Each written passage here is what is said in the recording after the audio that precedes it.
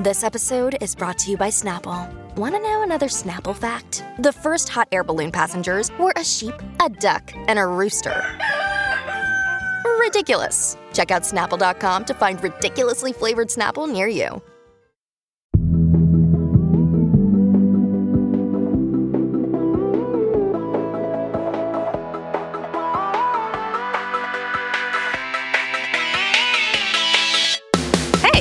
I'm Candace Lim, and you're listening to ICYMI. In case you missed it, Slate's podcast about internet culture.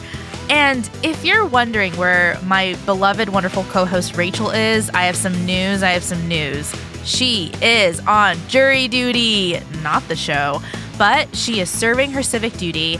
And in place, we have another person who is serving their civic duty, one of ICYMI's favorite original Avengers, and that is Slate culture writer Nadira Goff.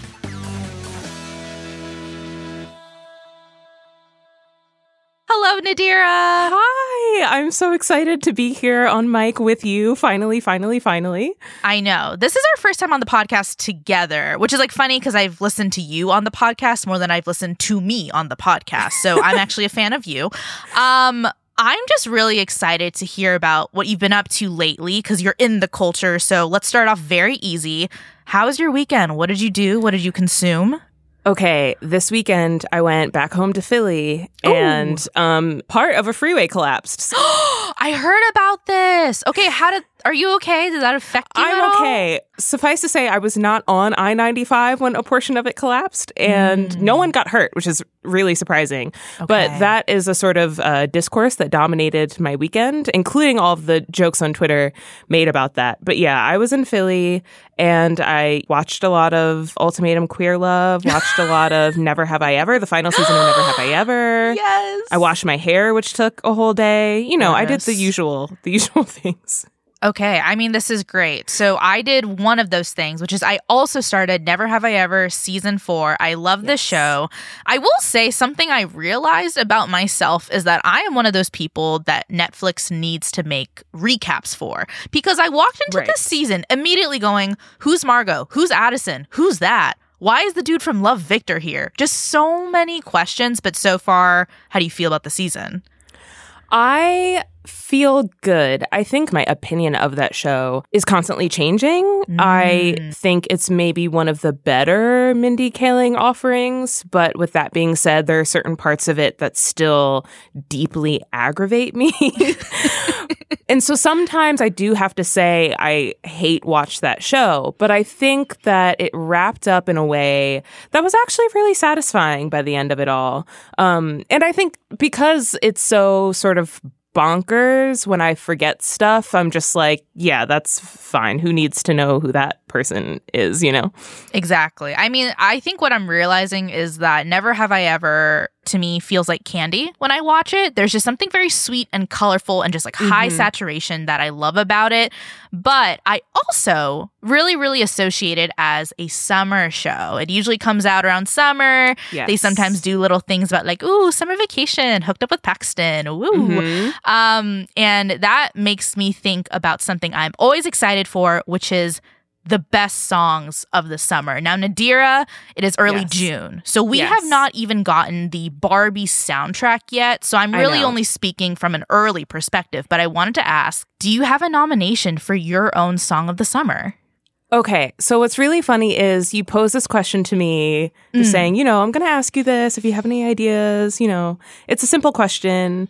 And I was like, girl, this is not simple to me. Like, if there's one thing to know about me, it's that I take these sorts of things very, very seriously. Which is good. And so I was trying to think of my sort of quintessential summer song so far, and I ended up with a list of at least 6 or 7 songs, but I do think that I settled on one. So I'm just going to rattle through a couple of the nominees really quickly. Okay, I would say that in my 7th spot, there is a musician named Raisha Rami, who I had only recently just heard of a couple of weeks ago, and I don't know much about their music, but they have a song called Turn Me On .virus that is very cute, very good, very sort of electronic, house-based. I was into it. I think right after that, for me, slides in the Kaytranada Amine collaboration, Kaytramine, and their song Sus Up, which I think is a bop and features Amarie, and they're going to, come back into this list. I think after that, for me, I think Ice Spice is just undeniable. Like at this point, between Boys a Liar Part 2 and Princess Diana with Nicki Minaj, those two have to be considered, although they did come out a little bit too early to really be sort of hits of the summer. Like I think their steam has sort of worn off a little bit. Janelle Monáe's new album just came out. The song Float on the album, which I believe might be the first track, to me is also a very, very great summer track. The Beyonce Kendrick Lamar remix of America Has a Problem, I think might be my number 2. That is really, she does it every time. And I was trying to not always bring Beyonce into the conversation in ICYMI, but sometimes it just can't be helped. Like if the girl's gonna pop off, she's gonna pop off. So there's her.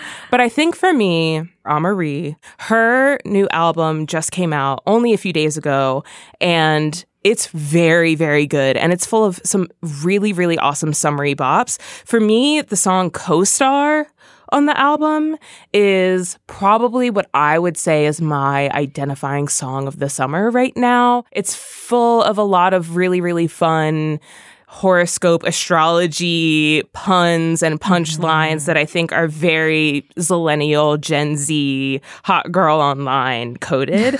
And it's a song that, would maybe take some deciphering to someone who isn't familiar with that like internet culture or just life culture of being obsessed with astrology in this age and time, the way a lot of us are, the way a lot of this generation is. But I think it's really, really fun. It's kind of a song that's made for a specific time and for a specific group, but it also is still a bop.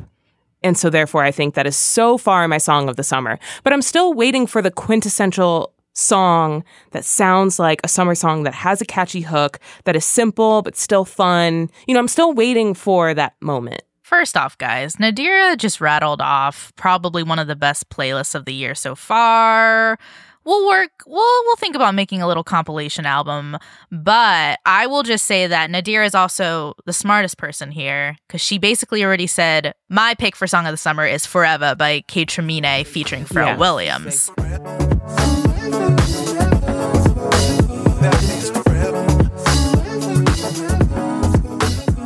I just think there is something so fruity and delicious and like light. And Kaytranada is obviously one of the most high demand producers right now. But Amine, I have always been an Amine person. I miss him. I love you if you're listening to this. But I love your picks, Nadira. I love them so much. And I think this is actually a very good like mini summer guide maybe to some things that our listeners might be interested in. But let's check back in, end of the summer. Let's see if you have any more songs to add, delete, repeat, perhaps? We'll do it. I think for me, usually Afro beats and dance hall tends to take the summer. So I'm still waiting for that crazy sort of Thames blockbuster hit or something like that. So yeah, definitely we'll check in. Exactly. And at the end of the day, there is one tenet I follow, which is that the song of the summer must make you want to shake your ass on a yacht. And I, too, am still searching for that song. So, Nadira, we'll meet up. We'll have some creative minds. Very good qualifying criteria. Exactly. But on today's show, we're going to talk about a comedian who's recently made the Twitter timeline crumble. Like, he literally made people go to war with Ticketmaster yet again. So after the break, Nadir and I are going to dive into the mystery of Matt Rife and the ticketing controversy surrounding his world tour. Tired of not being able to get a hold of anyone when you have questions about your credit card? With 24/7 US-based live customer service from Discover, everyone has the option to talk to a real person anytime, day or night. Yes, you heard that right. You can talk to a human on the Discover customer service team anytime. So the next time you have a question about your credit card, call 1-800-DISCOVER to get the service you deserve. Limitations apply. See terms at discover.com/creditcard. This podcast is sponsored by Cloud Optimizer. As a business owner or IT manager, are your cloud investment costs going up and you don't know why? It's time for Cloud Optimizer. As you migrate your business to the cloud, what you're spending and why you're spending it can get a little hazy. But Cloud Optimizer clears up the mystery and puts the cloud to work for you. Cloud Optimizer starts by analyzing usage patterns, right-sizing resources, leveraging discounts you may not be aware of, implementing automation, and much more. And by reducing unnecessary expenses and maximizing performance, Cloud Optimizer guarantees you a savings of 5 times what you spend for their service. As you utilize cloud-based services more and more, you don't have to lose sight or control of your spend. You can stay agile, streamline your costs, and optimize your performance, plus save significant money with Cloud Optimizer.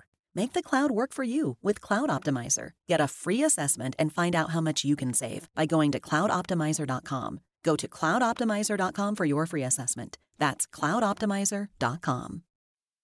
And we're back. So, Nadira, you wrote a very good article for Slate.com. It's called Who or What is a Matt Rife, which, fantastic headline, by the way. I want to start off by just asking you, can you tell us how the story came to you or like why you decided to write it? I can, because I think it's a very funny story, or at least it is to me. So I'm someone who was just generally aware of Matt Rife before these past few 4 or 5 months, I'd say. But bits of his shows, his smaller shows at comedy clubs that he was posting online really started to get picked up by my Instagram algorithm in particular. Not even my TikTok algorithm, but my Instagram algorithm.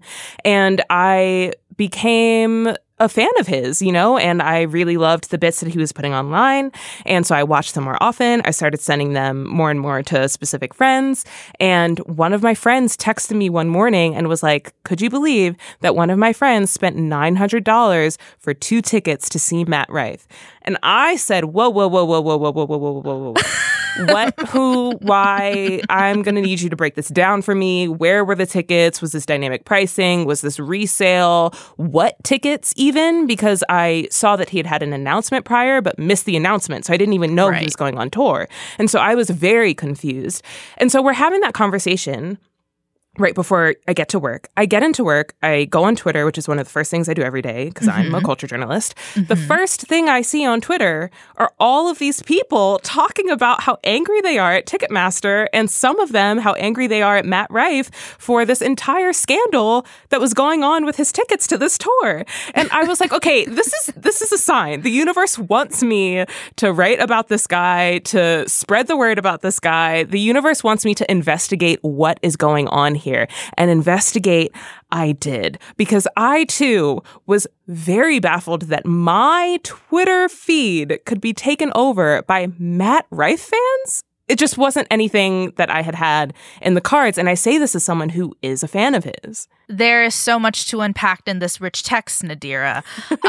First off, how do we feel about calling this community the Rifeans, the Riffians? I think it's the Rifefians. It's the 2 Fs that really...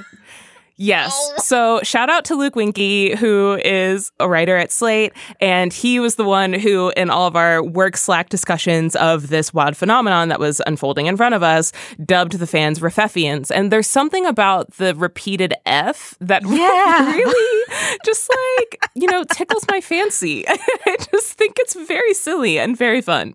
Yeah, because it does make you stop. It makes you stop and think, like, am I actually putting in the work today? But I think we should maybe take a step back, because unfortunately, there are some people who don't know who Matt Rife is. So basically, the history of Matt Rife is he's a comedian. He's from Ohio. He's 27. He started doing stand-up at 15. And then he was discovered by Nick Cannon doing a Nick Cannon joke online somewhere. You know, someone had posted a clip somewhere. And so Nick Cannon casted him on Wild 'N Out in about 2015.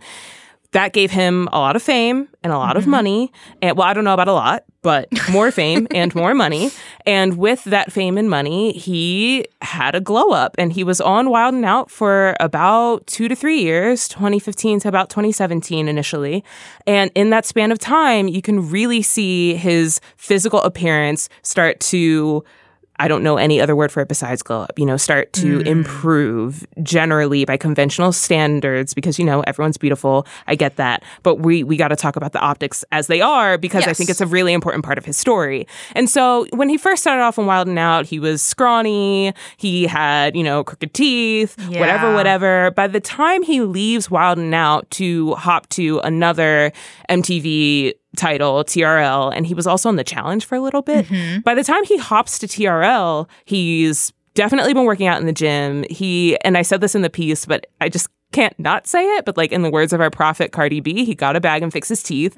He did all of the things that people generally do when they get money and want to improve their appearance. Yeah. And he's really well known for a clip from his early time in Wild 'N Out when Zendaya was the guest contestant, I guess. And they're doing this bit where they're trying to do pickup lines that make the other team captain spit out water that they're holding in their mouth. Yeah. And he comes up and he basically is trying to get Zendaya to spit this water out of her mouth. And he starts by making some sort of joke about some sort of pickup line, but then he actually, legitimately, and awkwardly tries to pick her up. Look, you're mixed. I want to be black. Let's make a lifestyle move. Spit that water out so I can get your number, please. And he tries to sort of drop this act and he invades her personal space and it becomes this very well-known moment on Wild 'N Out. And in that clip, he is the sort of pre-Matt Rife. And so how he looks then compared to how he looks now is very, very different. This is also a moment he will never live down. He's asked about it constantly. And so I think that that's hilarious because that's literally Zendaya. But anyway, so that's who he was before. He was on TRL only for about a year. He goes back to Wild 'N Out for a little bit, just like a year or two. So this is maybe like 2017, 2018, 2019 now. I don't know what happens in between the years of 2019, 2020, 2021. I think he does a few self-produced specials of his own. But then about a year or two ago, he starts posting clips of his stand-up on social media, and they particularly start blowing up on TikTok. And now he's this, white, hot, blue-eyed, curly-haired, lives in the gym comedian who makes a lot of specific types of jokes that are blowing up on TikTok that the girls seem to love, that girls want to date him, boys want to be him, whatever. He's this hot young comedian that's popping up online, and he really finds a lot of success online, surprisingly. To you, who does he kind of remind you of? Because to me, he kind of strikes me as a Pete Davidson type, a Jack Harlow kind of type. Yes. I think the Jack Harlow thing is very apt. And it's funny that you mentioned Pete Davidson because not to sort of go back to his looks, but, at the tail end of that glow up, again, we're talking 2015 to 2017-ish. In 2017, he dates Kate Beckinsale for about a year. And at the time, he was 21. She was about twice his age. And they have this sort of on and off relationship for about a year. And then after they break up, Kate Beckinsale starts dating Pete Davidson, and Matt Rife gets approached by TMZ, and he basically tells TMZ, they're like, do you have any advice for Pete Davidson dating Kate Beckinsale or whatever? And he tells him to run. He tells Pete Davidson to run from Kate Beckinsale. He says their relationship was complicated, and then he advises that to, just be careful, whatever. And so he really sort of starts in one place and then ends up in an entirely different place. Now he's getting approached by TMZ. He can say things about you need to run from a relationship with Kate Beckinsale. He becomes this different type of person. And I think he definitely has this Jack Harlow, white boy swagger type of energy that's very interesting. But I think that there are a lot of people who are maybe more into comedy or follow comedy more that have compared him to this generation's version of Dane Cook, who was known for using MySpace and the internet to sort of, and who was, conventionally attractive, to sort of bend that internet space to his particular type of comedy. And I'm not someone who's that familiar with Dane Cook, but there were enough people saying it that I thought, okay, this has to be maybe what the true comparison with him is. I think what's interesting is that I, too, was not, let's say, comedically inclined during the Dane Cook era, the Good Luck Chuck era. But I also think about the fact that I kind of find Dane Cook to be a comedian for men. Like a comedian that's a guy's guy. Let's talk about sex, dating, which I think is kind of in the same repertoire of Matt Rife. But here's my thing that I think is interesting. I think Matt Rife has kind of become a comedian for the female gaze, where like women love this guy and he is pretty, and I get it, but I think in the same way Pete Davidson and Jack Harlow, people have argued that they are, characters created for women by women. And so is it fair to give him like a bit of like an internet boyfriend status? Is he there yet? Oh, I think he's totally there. I think he's maybe even beyond there. The thing that I say in the piece, because there's a lot of questioning about how he sort of blew up to the degree that he blew up, and is he actually funny, or is he just cute, or whatever?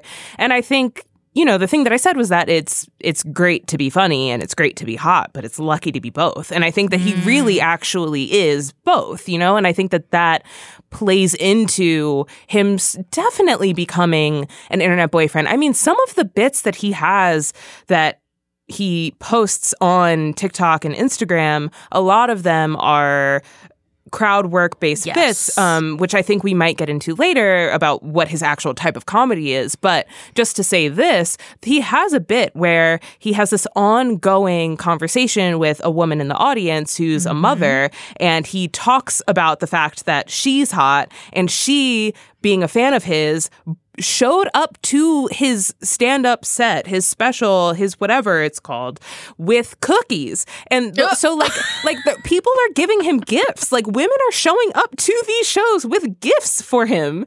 And he's, taking the gifts and making bits out of them and riffing off of them and starting this dialogue with a lucky girl in the audience, and this bit goes so far. He ends up FaceTiming her daughter, saying that, did you know your mom is hot? Did you know you can't bring anyone home? And she, she's on FaceTime like, I know. And then they end up talking about the mom's breast implants, and it becomes it's a whole thing. It like really, truly, I could not have predicted where that bit would end from how it started. And I think that is definitely evidence of the fact that women that are his fans definitely see him as an internet boyfriend. They see him as someone that they can talk to, that they can converse with, that they can actually have some sort of relationship with that breaks the boundary of even just parasocial. This is such a good place we've come to. We're going to take a quick break, and when we come back, we're going to dive a little deeper into Matt's actual comedy, and I'm going to ask the pinnacle question we're all wondering: is he actually funny?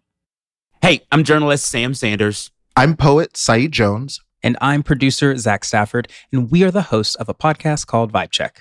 On Vibe Check, we talk about everything: news, culture, and entertainment, and how it all feels. That's right. We talk about any and everything on our show, from real-life issues like grief to music and movie critiques, and that barely scratches the surface. Yes, indeed. And it doesn't stop there. We have got a lot to say. So join our group chat, Come to Life. Follow and listen to Vibe Check wherever you get your podcasts. In 2007, TV network CBS dropped 40 kids in the middle of the New Mexico desert as part of a brand new reality show. These kids would have to build their own society from scratch. And if this sounds like Lord of the Flies to you, well, it was meant to. We were on this mission together, and we were going to prove to the world that we could make a better society than adults could. I'm Josh Gwynn, and I want to know what this wild TV experiment was really about. Split Screen, Kid Nation, a 6-part podcast from CBC. Available now. Hey there. If you love our podcast, then maybe you should consider subscribing to Slate Plus. With Slate Plus, there are no ads on any Slate podcasts, and Slate Plus helps keep this podcast going because this show would not be possible without your support. With Slate Plus, you'll get bonus segments and episodes for shows like Slow Burn, Culture Gab Fest, and Slate Money. You'll also never hit a paywall on the Slate website, meaning you get access to every article and every advice column. Just visit slate.com/ICYMI Plus to sign up. That's slate.com/ICYMI Plus. And we're back with Slate culture writer Nadira Goff. Now, we are deep in the Matt Rife hemisphere, and we're going to keep going. Now, Nadira, I think this might be a great time to talk a little bit about Matt's comedy and what he talks about. You previously mentioned crowd work. It seems he's very engaged, and there's a bit of an improv to it. But I actually wanted to ask, do you have like a favorite Matt Rife clip or something we can show the audience if they don't know who this dude is? I do. I really, really do. Okay. So Matt Rife, I'm not as familiar with what he doesn't show online because I obviously haven't paid to see him. You can see some earlier clips of his comedy, which are very traditional stand-up. He sets jokes up. He knocks out the punchline. You know, this is back when he was billing himself as the Justin Bieber of comedy, but we need not get into that. But as he exists now, most people are familiar with his comedy online, and what he chooses to show online are clips of his shows where he does a lot of crowd work. And so basically what he'll do is he'll solicit stories from people in the crowd about their dating history or their marriage or something like that. And he'll let them tell their story while making jokes about the sort of information that they give him. And sometimes it's involuntary. Sometimes he'll just do jokes because someone else called out to him without him asking for it. But he definitely prioritizes crowd work, at least in the clips that he shows online. And in one of my absolute favorite videos of his, this is the one that actually maybe really sold me into being a fan of his. He does this joke where he starts off by talking about how much joy he gets from Black people thinking he's funny. Specifically, Black men thinking he's funny. That's a Black dude for sure. I know what Black dudes laugh. That's all I did all of February. I just fell asleep to Black dudes laughing, man. Like, that was my ASMR. That brings me such joy. And there's someone in the audience who laughs, and he, from the laugh, goes immediately, "What's your name, bro?" Tori, man. And so he starts talking to him. You know, he's like, "Who are you?" "My name's Tori." "Okay, Tori, who are you here with?" And Tori stutters over the answer to who are you here with?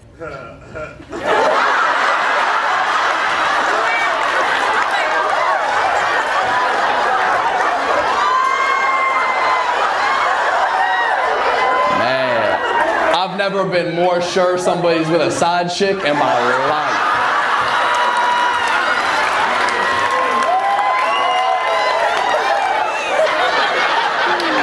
Black dudes answer you without even answering. They really do. Who are you here with? What was that? I said, we good. Ain't nobody's cameras out. You alright, man. You're okay. But don't start no shit, man, because I'll fucking, boom, got your ass. Boom. Got you on camera, Tori. Suspicious. Oh, man. I hope I get a side chick someday. Just go do all the things I'm not supposed to in public and shit. One more time? No side, just the main. That's your main girl? Yeah, you felt the need to reiterate that? Yeah, just to make sure. And so as it's winding down, as they're like, okay, this is getting out of hand. Like, I think, whatever. Then, he finally speaks back up. He reinitiates the conversation or whatever. And he's like, Matt, you almost got me in some trouble. And Matt's like, no, you almost got you in some trouble. And, Tori's like, okay, we can stop talking about this. Like, next question, next question, next question. And the punchline to the joke is that Matt Rife asks him, because they were talking about his dating history. What, you don't like talking about Black history?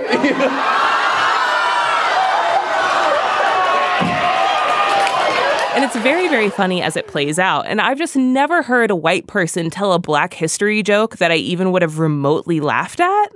But it's very funny to think about Black history not just in, the sort of regular idea, but also in the history of, like, your dating history as a Black person. Yeah. And especially if you're shady about it. Like, I just think that that's hilarious. And it's definitely indicative of the type of reaction he has with the crowd, which is that he's very quick on his feet. I don't know how much of that, some of that could have been planned beforehand. He could have known, well, if there's a situation like this, then I can use this or whatever. But it seemed like most of it was improv, which would definitely be a call out to his Wild and Out days. And, he's just very quick. He can come up with these responses that are very funny in miraculous time. And I think a sort of caveat to that is that a lot of them are sex-related, dating-related, relationship-related. And so sometimes they can be a little juvenile. But it's funny, and it's funny to watch someone respond so quickly with, puns or actual jokes or, whatever the case may be. I love that you use that word juvenile because, one, something I definitely notice is that Matt Rife is always like, he's 27, but he doesn't look 27. Sometimes to me, he looks younger. Sometimes he's older. But the other thing is, if you watch this clip that Nadira is talking about, I have to assume with some journalism integrity that Matt approves his own captions on his TikToks.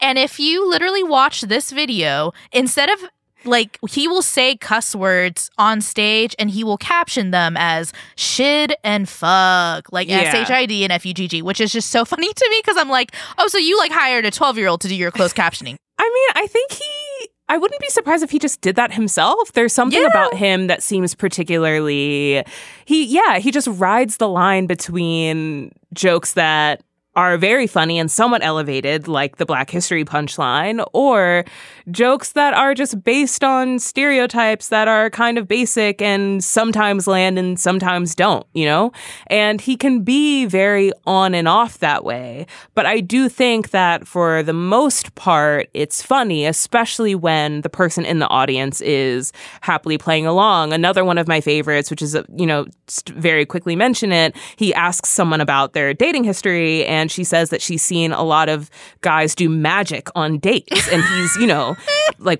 what in the world is that about? And then, it sort of gets into this thing where someone else says, ask her what dating app she's on. And he's like, yeah, what dating app are you on? Ta-da. And then he, makes this whole entire thing about what it would be like to be on a dating app called Ta-da, which is just actually funny, But it's that sort of more elevated thing where he has some worse moments that are definitely very stereotype based, very juvenile. And I'm like, okay, we could have done without the sort of Muslim jokes related to, that kind of thing, which is you can be better because I've seen you be better, but also you're a white man who mostly makes jokes about sex and dating and relationships and who can't stop talking about how hot you are. So maybe you can't, maybe my expectations are perhaps a little too high. We're all complicated. I mean, the standards are so low in 2023.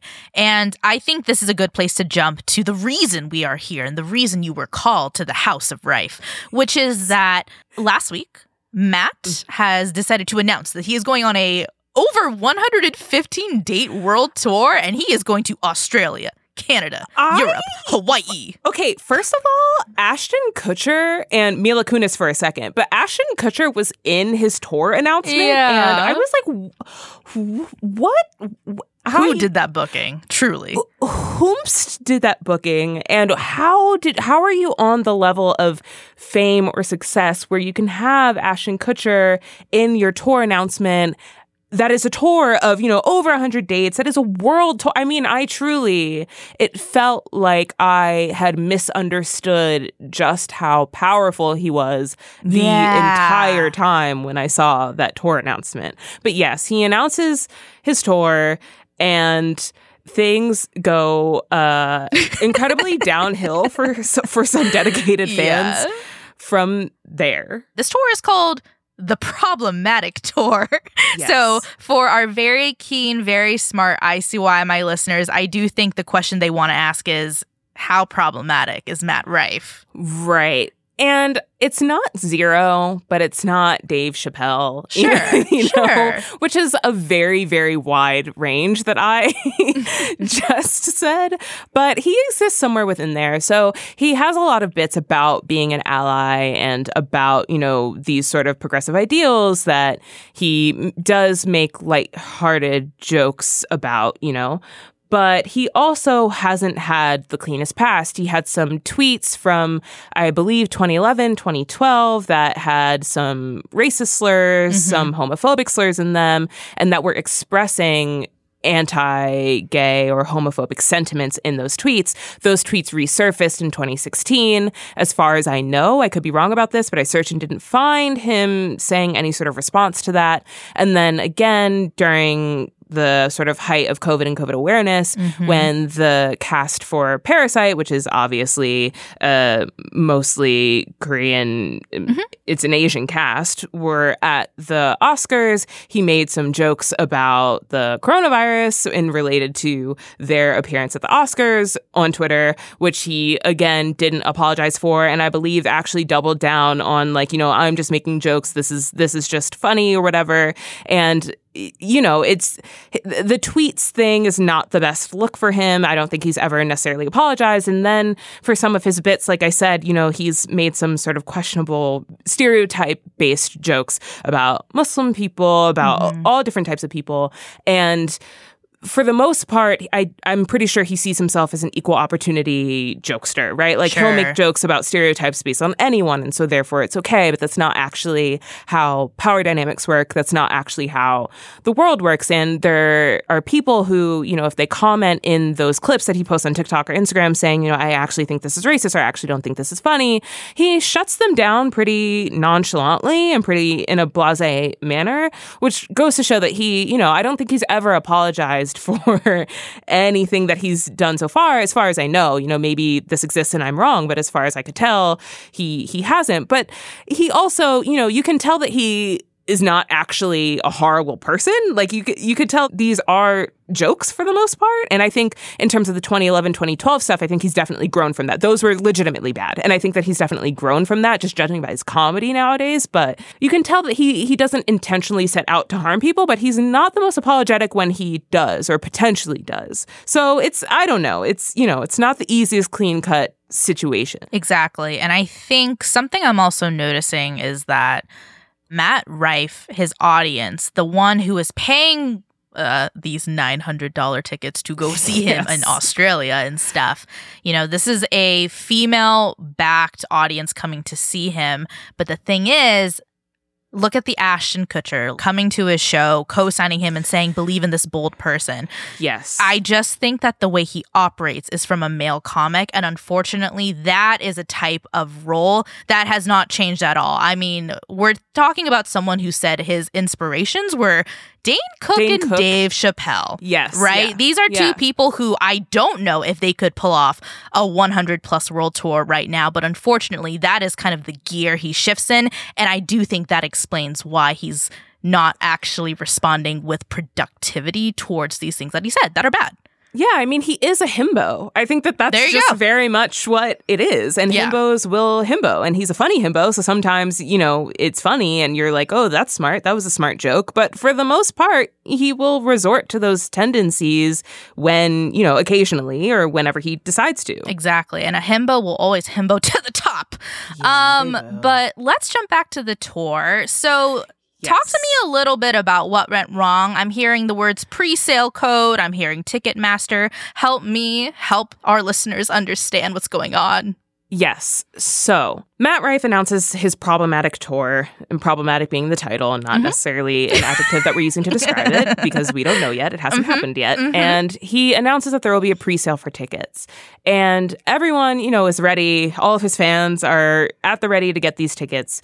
What he ends up doing is he ends up publishing the pre-sale code on all of his socials to anyone who sees it or who wants to go. Sure. And what this does is, in my opinion, actually ultimately a positive thing, but in his case is actually a negative thing. And we can get into that too. But it levels the playing field. Anyone who wants to go to his tour, to his show, has to do the thing that we all are used to doing or grew up doing, which is getting in line virtually as early as possible, to be as early in that queue as you can to get tickets, because, pre-sale codes at this point, especially on Ticketmaster, are usually a lottery-based system. Right. It's a luck of the draw, whether you get the code or not. And that's unfair to a lot of people who have been diehard fans. I'm going to finally mention those three brothers in a band that I love dearly.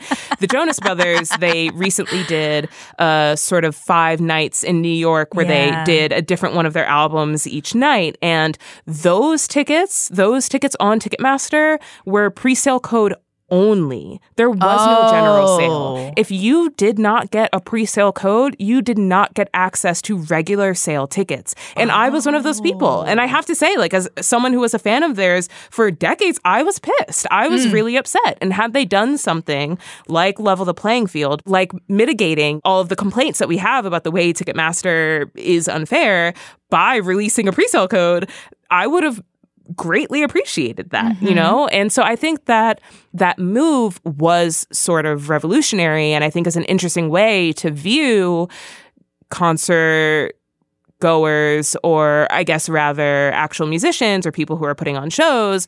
It's a way to understand how they can sort of take those matters into buying their tickets and who shows up to their shows into their own hands. And I kind of like that idea. But in Matt Rife's case, it wasn't necessarily the most positive thing, because I found out by looking at some of his old tweets and some of the complaints that what he actually had done is he had canceled a number of smaller shows at different locations to move to a quote unquote bigger venue. Right. And so these people who had, let's say, $40, $50 VIP tickets in, I don't know, let's just say like Akron or Indianapolis or wherever, now are, you know, past 2,000th in this queue for tickets that they actually can't get because Matt Rife published the pre-sale codes online, and there was such a high demand that no one was expecting for his show that those queues and the ticket lines were incredibly long. And so imagine that you're someone who has a $40 VIP ticket at a smaller comedy club in your hometown to see a comedian you really, really love. That show gets canceled. Your ticket gets refunded. You're kind of bummed. All because it's moving to a quote-unquote bigger venue. You finally get the opportunity to get the tickets to the bigger venue. They're now more expensive, and you now can't get them because you're now, you know... And they're expensive, right? And they're expensive, yeah. They're, you know, at least twice the price, or if you are, you know, perhaps a victim of resale prices, or perhaps a victim of dynamic pricing, or you know, just want better seats, you know, then they're hundreds of dollars more. I think you wrote about a fan who had, like, you know, VIP tickets for $40. Show gets canceled. Pre-sale tickets are now $133 to $400, which is insane. Like, you cannot buy the tickets you originally had, and your seat is worse. And on top of that, you know, people were reporting these like massive glitches. They're kicked out of the queue. They're losing tickets because Ticketmaster claims those seats are available, but they're not. And, you know, reseller culture, all this stuff. I mean, all of the things that were happening for Taylor Swift, surprised to say, were happening to Matt Rife fans for trying to get tickets to this, you know, internet celebrities comedy special, you know, like, which is something that is baffling. I don't think anyone, particularly Ticketmaster, clearly was expecting the demand for tickets to see him to be so high. And yeah, people were victims of all of the things that we've been talking about since the Taylor Swift Eras Tour tickets dropped, of all of those things that Ticketmaster has done. You know, there were glitches that kicked people out of queues, that wouldn't let them, you know, get into queues. There were glitches that happen to me all the time where, you know, you try and click on tickets that it says are available, and when you try to add them to your cart, it's like, I'm sorry, another fan got these before you did. And it's like, okay, well, why would you say they're available then? Yeah. And all of these things that made it really, really hard for fans to get tickets, on top of the fact that some of them were pissed because they already had tickets that they actually just, you know, couldn't use because the show changed and because he decided to level up in this way. And yeah, it became this sort of entire kerfuffle, and everyone started complaining online. And then people who hadn't even heard of Matt Rife, because like, for real, if you're not online and if you're not a girly who's into comedy or whatever, if you're not someone who used to watch Wild 'N Out, then why would you know who he is? And so a lot of people on Twitter were baffled when they logged onto Twitter and were like, who is this person that's trending, and why are all these people so upset that they can't get tickets to see him? I mean, you really would think that he was on a sort of Taylor Swift level of fame, or that he was putting on a sort of Beyonce level show with the way that people on Twitter were talking about him. I think what's so interesting, too, is that this is a world tour. I had no idea he had fans outside of the Northern American states. I mean, I guess this is one of those things where you're just kind of like, the internet will internet. You know, the internet has no sort of, well, it kind of does, but for our general purposes, it has no sort of geographical boundaries or borders. And so it is, when you think about it, it makes sense that he would have fans in other countries. But I definitely identify him as someone who is American with a himbo American male sense of humor. And so, yeah, it's just very, I mean, the entire thing to me truly felt like I was in a dream or an alternate reality. But shout out to him. You know, I hope that he gets that bag and keeps winning. But it's baffling. It's weird. It is weird. And, you know, I feel like what I'm learning from this moment and this conversation is that the U.S., some of our greatest exports include study abroad students, TikTok influencers, and Matt Rife. That is what I'm learning. Yes. I mean, I guess, you know, Rifefians stand up. Like, I guess Rifefians, Rife Hive, you know, I guess this is your time to shine. Like, exactly. I don't know. I'm excited to see the actual special that comes out of this, but this was definitely not what I had on my bingo card for 2023. I can tell you that much. Where do you think Matt Rife goes from here? Because I just kind of don't know if I want to see more or less from him. But also, like Nadira, I'm just so curious. Do you think he's actually funny? I do think he's funny. Okay. I think that he's funny specifically when he's interacting with other people, which is a part of the reason why I'm really interested to see whatever comes out of the special. I'm almost positive it will be taped. It is a world tour. Ashton Kutcher was in the announcement. There's no way that this isn't going to be taped for Netflix or Comedy Central or something like that. And so I'm interested to see where this ends up. But I think his future is definitely, you know, could be more specials, like we said, with Netflix, Comedy Central, a streamer. It could be, he could end up with his own sort of show where he, you know, has comedian friends on, or where he does bits. Or I don't think he'll necessarily do sketch, but he could have his show that has sort of segmented comedic elements to it or something like that. I could see him doing a show like that, but it's not as clear to me as, let's say, you know, Hassan Minhaj, who his trajectory from The Daily Show to, you know, having Patriot Act on Netflix to his special, to me seemed very, very clear. And I was already baffled by the amount of people that love Matt Rife that I'm sure I will be baffled by whatever happens next for him.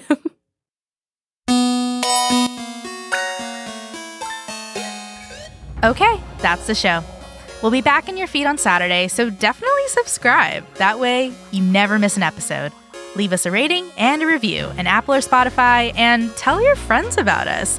You can follow us on Twitter at ICYMI_pod, which is also where you can DM us your questions like, did Matt Rife really date Kate Beckinsale? And you can always drop us a note at ICYMI@slate.com. ICYMI is produced by Sierra Spragley Ricks, Rachel Hampton, and Candace Lim. Daisy Rosario is our senior supervising producer, and Alicia Montgomery is Slate's VP of audio. See you online. Or at the Problematic Tour.